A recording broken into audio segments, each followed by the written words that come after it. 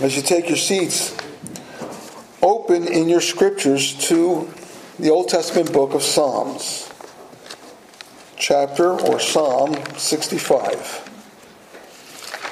Psalm 65.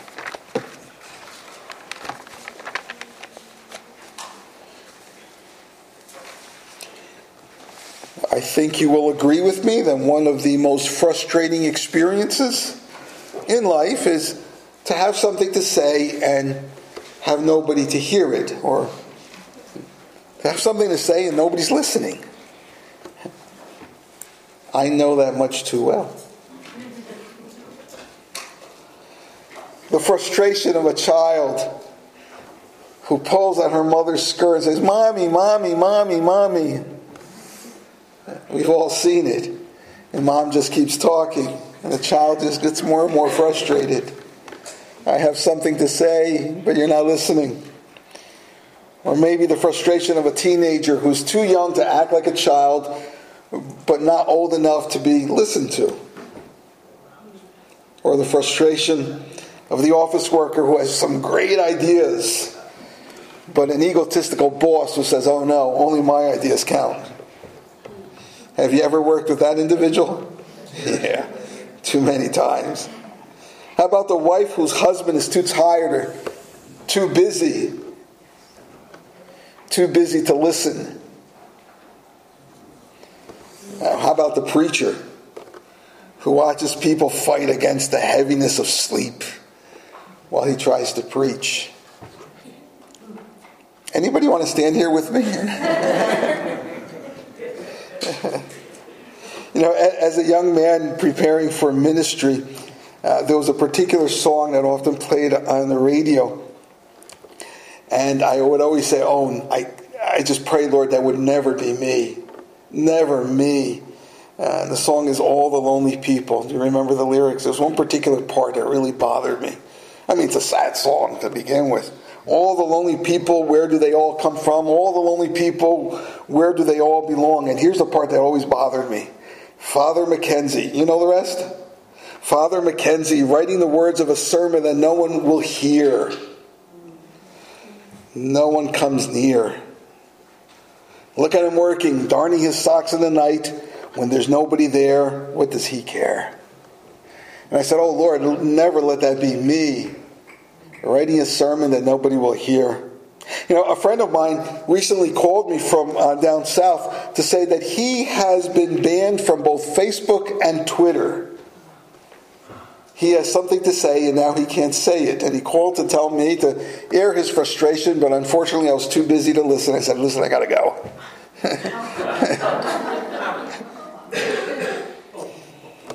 Isn't that the aggravation of being kicked off of social media? That you feel like you have something to say, and you have the right to say it, but now you're not given a means, a venue by which you can say it. Nobody's going to hear you. Well, unlike social media, the beauty of prayer is that your voice is guaranteed to be heard by God. Through prayer, your voice, your words are guaranteed to be heard by God. Now look with me at Psalm 65. I'll begin with verse 1, but I want to lay emphasis on verses 2 and 3. Praise is due to you, O God, in Zion, and to you shall vows be performed. O you who hear prayer, to you shall all flesh come. When iniquities prevail against me, you atone for our transgressions. Notice here, verse 2, that God hears prayers. It's a psalm of David, and he makes clear what he knows very well. But this is not just his experience. Keep in mind that as David is writing this psalm, he's doing so under the inspiration of the Holy Spirit. In other words, the Holy Spirit is dictating his thoughts. I shouldn't use the word dictating. Inspiring his thoughts, showing him what to pen, what to write down, so that these are actually the words of God, the Holy Spirit, utilizing the very experiences, the very grammar, the very mind of the author, in this case David. But these are all God's word. All of it, the plenary truth of God. Every word, verbal inspiration. And David writes that God hears our prayer. And then he says, all flesh will come to God. My friends, if the intangible prayers reaches the throne of God, you can be certain that the tangible, the physical, will also reach God. Here is one thing that every one of you who know Christ as your Lord and Savior, here is one thing that every child of God can be certain of. God hears your prayers. It's a wonderful truth. In fact, God's listening is constant. That's my first point this morning. God's listening to you, to your prayers, is constant. If you look again at verse 1, there the psalmist writes that praises are due to God and vows are understandable. It's understandable that somebody would make a vow to God. Why? Because God is so good to us. When we see a person who is devoted to God, we can begin to understand his devotion when we begin to understand how kind God is. If you understand the kindness of God, you understand why people are devoted to God. If you don't know God well, you'll look at people who are devoted as fanatics.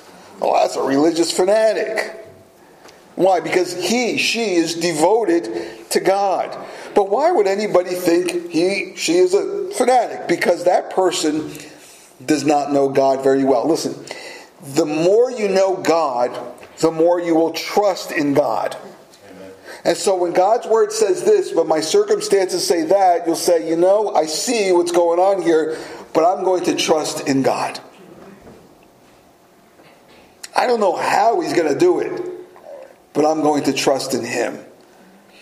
And the more you know him, the easier it is to say that. It's never easy, but it becomes easier. And the more you know him, the more you know his kindness. And the more you want to be devoted to him. You see, the more you know God, the more you know his kindness. The more you know his kindness, the more eager you are to be devoted to him. The more you are devoted to him, the more others will either call you a fanatic or, boy, there's a person I would want to be like. Devoted to God. One or the other. Which one are you, by the way? Should we take a vote? No, of course not. Well, how kind is God? How kind is God? Well, if you take a look at verse 3 makes it very clear that though we have wronged God, severely, by the way, verse 2, he still hears our prayers. He still hears our prayers. Even when sin is gushing out of us, pouring out from the very core of our being, what does God do? He atones for our sins. He pays the price for your sins. He puts your debt on his tab. Isn't that wonderful? That's how kind he is. So that sin and even the eternal consequences of sin are all atoned for. They're covered. They're paid for. That's the kindness of God. God is so kind, my friends. Though it is undeserved, God is so kind that he is willing to hear our prayers. That's how kind he is. This very act of hearing our prayers is a witness to all of mankind of the fact that God cares for you. He hears your prayers. What can people say about God? They can say, well, God is good. Why? Because he hears your prayers. William J. notes that God's listening ear is a constant. We have no claim whatsoever on God.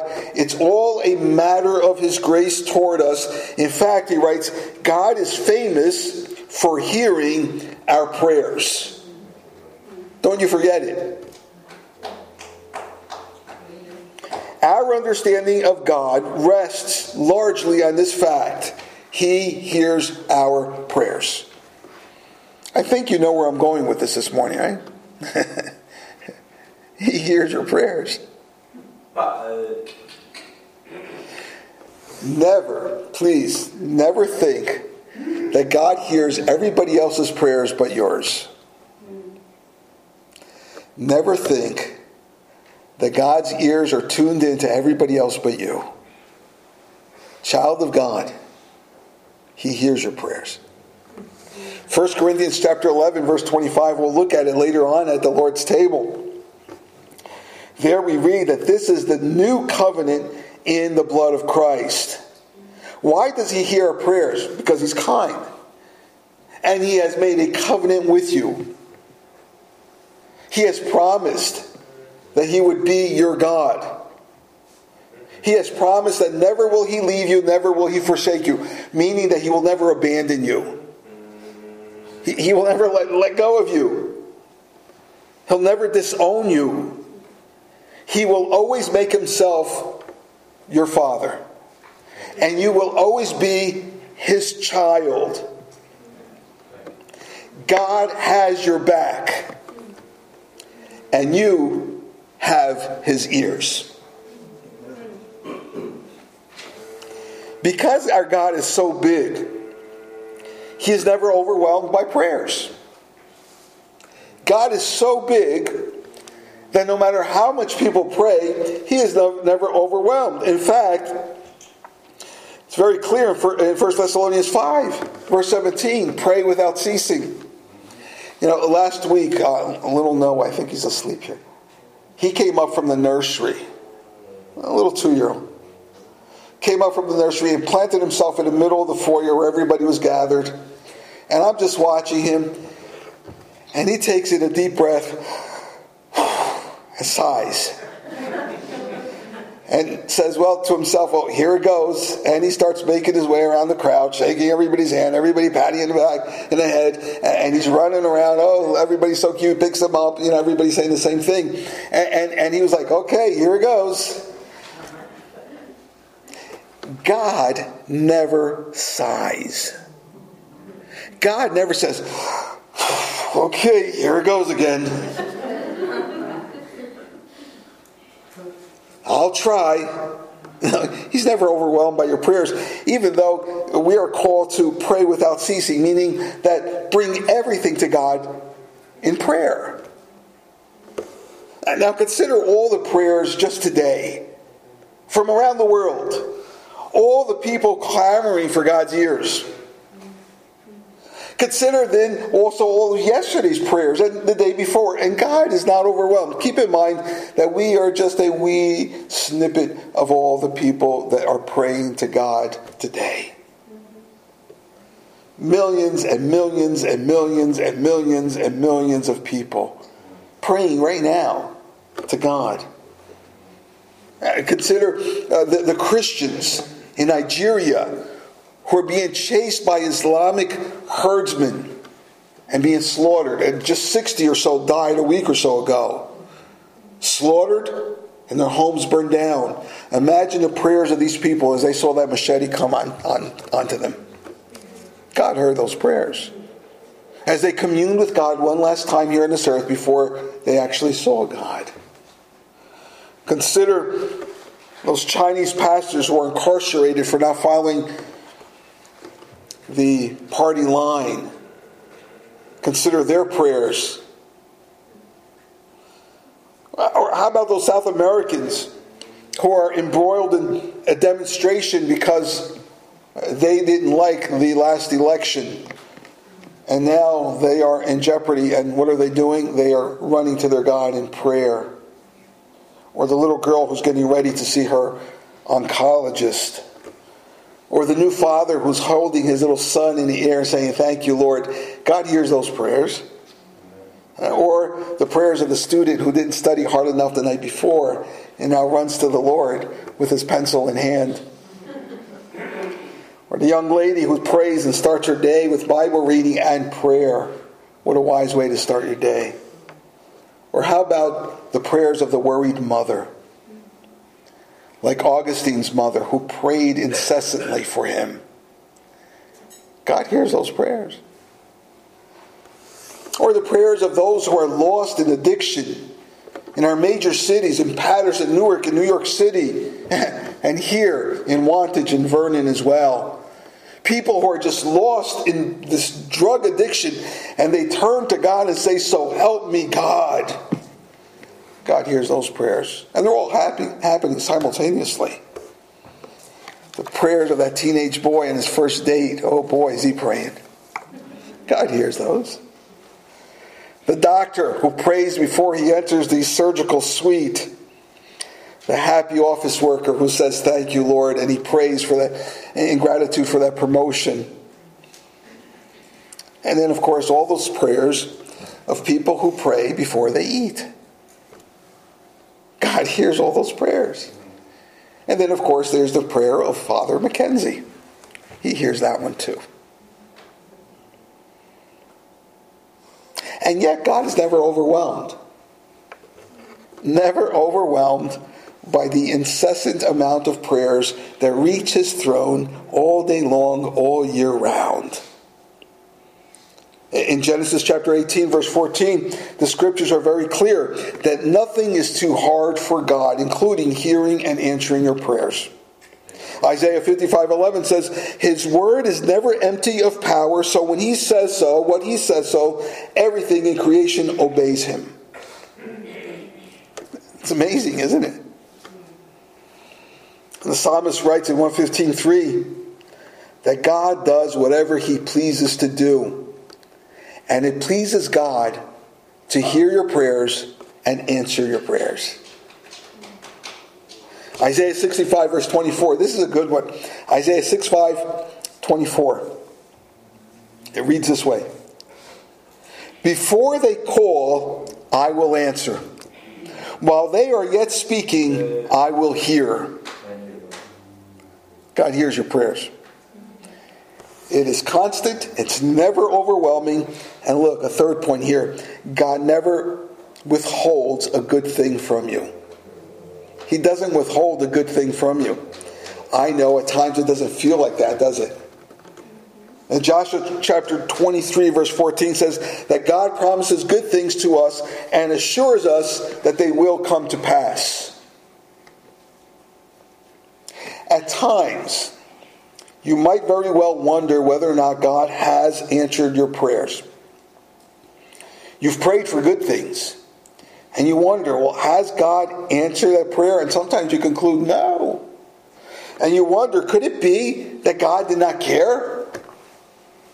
Or could it be that maybe I simply don't deserve to be blessed by God? Well, let me say that both of those understandings would be wrong. Better yet, could it be, and indeed it is, that maybe, just maybe, my idea of what is good is different than what God's understanding of good may be. My idea of what is good for me is not exactly what God knows is good for me. Vinitha Risner writes that God's definition of good things must be different than the earthly blessings I often think I need. You see, it's not that God is not willing to give you good things. It's that what you understand to be good is not God's understanding to be good. And God, in all his goodness, kindness, and wisdom, knows best. Father does know best. And he will give to you what is good, even if you don't understand that to be good. Matthew chapter 7:11 reads this way. "If you then, who are evil, if you who are sinful, know how to give good gifts to your children," and you do, correct? "How much more will your Father who is in heaven give good things to those who ask him?" How much more? Well, we can't answer that question. You know why? Because it's way beyond our understanding. We do know this.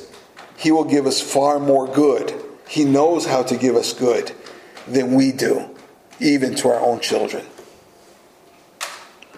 Christian, never think that money, that health, that stuff, or a lot of stuff, big amounts of stuff, are always God's idea of what is good for you. We tend to think along those lines. God is good if He fills my bank account. God is good if He fills me with health. God is good if I have these things. Please do not measure God's goodness by what you possess. Sometimes God's goodness comes to us in a form of adversarial things. Sometimes God's goodness is packaged in trouble. Often God's goodness comes in small amounts, but it's good. Sometimes God's goodness just doesn't look good, but He is good. You see, for God not to be good to you, He would have to first deny Himself. God cannot deny Himself. He is the good shepherd. For Him not to give to you good means that He is not a good shepherd. If He is not the good shepherd, then He is not God. And God will never stop being God. That's good news.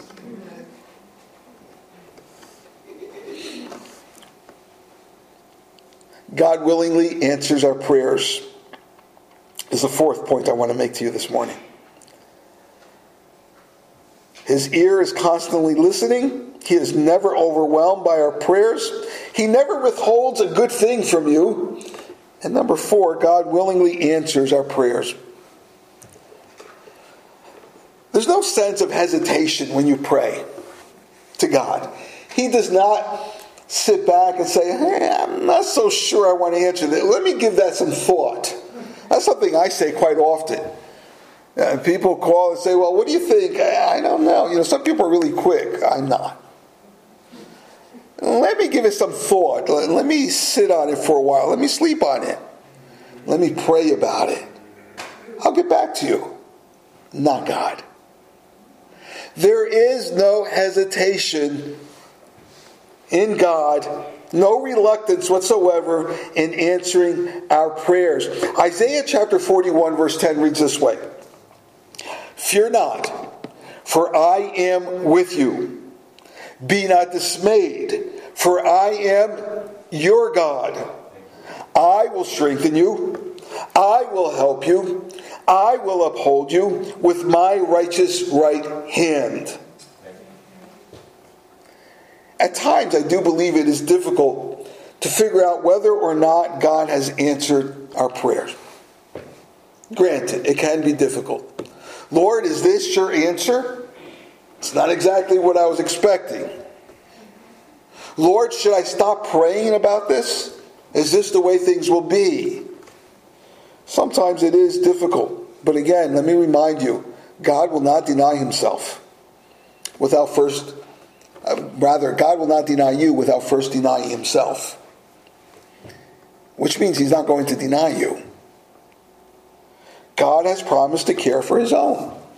He's made a covenant with His children. And He will and He does. So going back to Matthew chapter 7, before I read to you from verse 11, let me read to you from verse 7. A verse that is very familiar. It says, ask, and it will be given to you. Seek, and you will find. Knock, and the door will be open to you. In other words, pray. Pray. Well, how can I be certain that God will hear and answer my prayers? Let me make one last point this morning. How can we be certain that God will hear and answer our prayers? For that, we have to go back to Romans chapter 5, the passage we read earlier. If you don't mind, jump back there. Romans chapter 5. And look at the first 2 verses.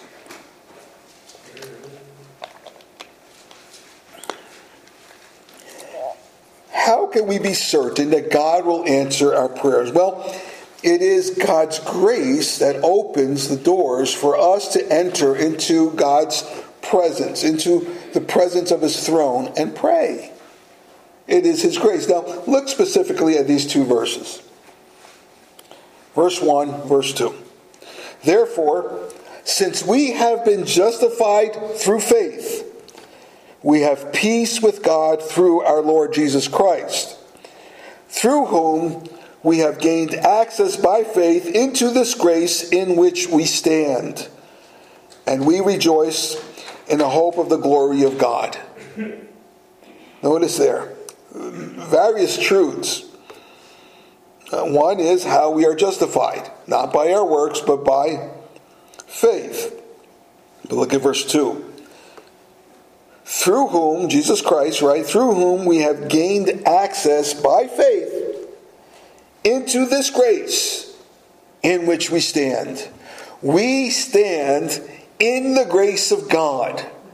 And it is because we are soaked in his grace, we are swimming in his grace, that we have access to God in prayer.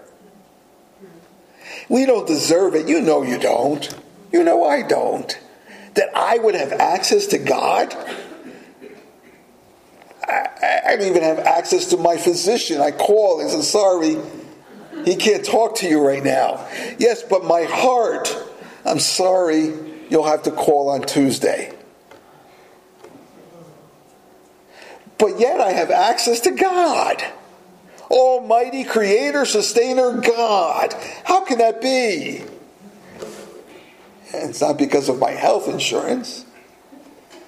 It's because of my soul insurance. I have grace. I have grace. And child of God, so do you. You stand in his grace. You bask in his grace. You swim in his grace. You have access to God.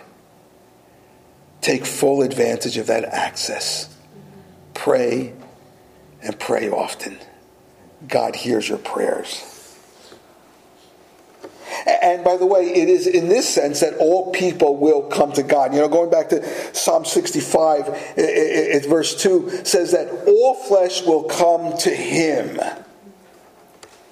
All people, because of grace, all people will come to him. There will be no exception. It's not saying everybody will come to him. It's saying all people, whether you're Jew or Gentile, whether you're black or white or brown, it doesn't matter. All people, whether you're from Asia or South America or North America, you could be from Iceland.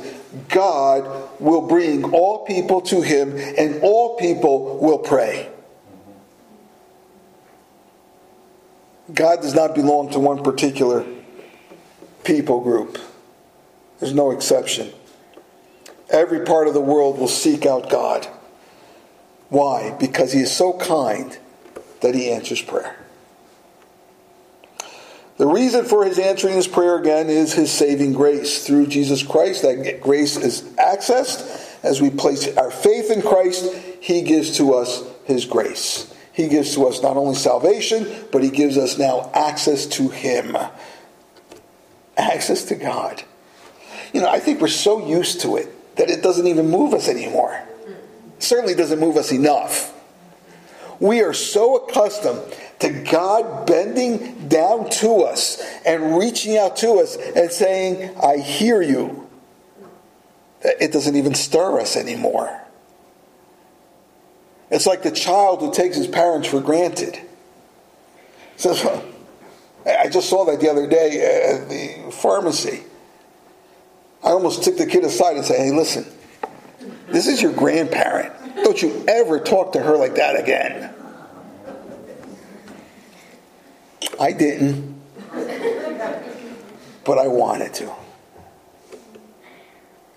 And sometimes I think we do that to God. Well, he's going to be there anyway. I'll get to you when I get a chance. We're so used to it. My friends, his grace should stir us.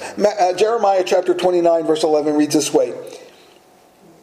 And when you stand in God's saving grace, it reads this way. Then you will then you will call upon me and come and pray to me, and I will listen to you. You will seek me and find me. When you search for me, how? With all your heart. With all your heart. New birth, as you well know, I trust you know, means that you have placed your faith in Christ, having recognized that you are a sinner in need of forgiveness, in need of rescue. And you place your faith in Christ, saying, yes, I believe that Christ is God. He is the Redeemer who died for my sins, and now I give my life to Him. He makes you into a new person. He gives you new life. It begins right there. And in that saving grace, now you have access to God. For how long? Forever and ever and ever. He reconciles you to Himself. He adopts you into His family. You become His child. And when you become a child of God, you also become His heir. Have you ever received an inheritance? Years ago, my wife and I received an inheritance by someone we never knew even existed. A relative. It was during a very crucial time in our lives as we were young. My wife had just been diagnosed and operated for cancer. And the first inheritance was this, a $100,000 medical bill. After, or actually just before the surgery, an hour before the surgery, the hospital called me down and said, we know this was approved last week, but it's been changed. The insurance will not cover any of it because it's out of state. And there she was in the surgical ward at Sloan Kettering. And what was I to do? Oh, hold it. Let's not do the surgery. We can't pay for it. Well, the result is she had the surgery. Today she's fine, as you all know. And we had a $100,000 bill. I won't tell you the full of it, but I will tell you this. We received an inheritance that covered more than the cost. After it was whittled down, we received an inheritance that sustained us by somebody we never met, never knew she was alive.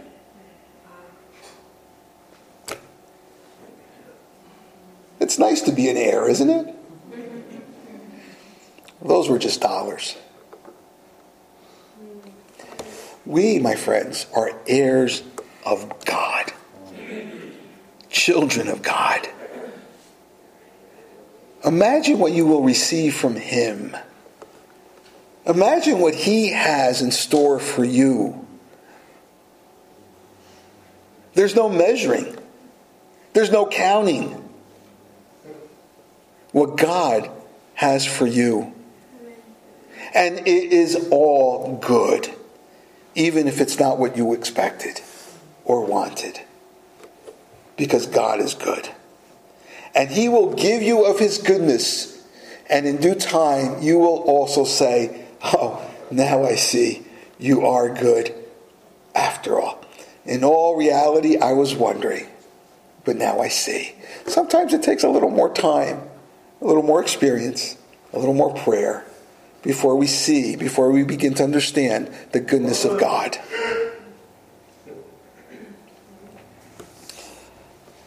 We pray. And let me close with this particular verse. Hebrews chapter 4, verse 16. It says this, let us then with confidence draw near to the throne of grace, that we may receive mercy and find grace to help in the time of need. We can come to God boldly. Boldly, knowing this is my God, this is my Father, and I can pray. Let me suggest you do this. If you don't already, let me suggest these 4 things you should do when it comes to praying because of God's grace in you. First thing is this. Make time to pray. Make time to pray. It will not happen unless you make it. I believe it was Martin Luther who would say, I have a very busy day today. I better spend at least 3 hours in prayer. Wow. Most of us would say 3 minutes. I got to go, Jesus. But he understood the power of prayer. He understood the importance of prayer. And I'm not suggesting to you to start with 3 hours. I'm not. But I'm saying go more than 3 minutes. And I'm saying pray. Pray. Make time to pray. Any time in the day. You choose it, but pray. Number 2. Start a prayer list and see how God answers you. I think you are going to be amazed. Put on the left side of the page your prayer request. Draw a line down the middle, and there, when it happens, list how God has answered your prayers. Because you will otherwise forget. It will go unnoticed. Once you begin to write these down, and then at the end of the year, look back, you'll say, oh, God does answer prayers. Make that list for your own good. For your own good. God doesn't need it. It's for your own good. Make that list.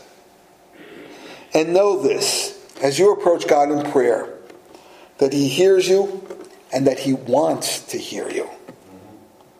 He wants to hear your voice. He wants you to come and depend on Him in prayer. And lastly, understand that never will He abandon you, but He will always give to you only what is good. He will give to you only what is good. Pray. Pray in His grace. Let me pray. Our Lord and our God, we thank You for the fact that You are a gracious God who allows us to approach You as Your children in prayer. Thank You, Lord, that we do not come as the only people who can pray to You, but just as a part of Your family. We long to be in the presence of God with the rest of the family someday. But until then, we ask, oh God, that You would find us faithful in our prayerful devotion to You. Hear us, Lord, we ask, and mold us through our prayers. In Your name we ask and pray, O Christ. Amen.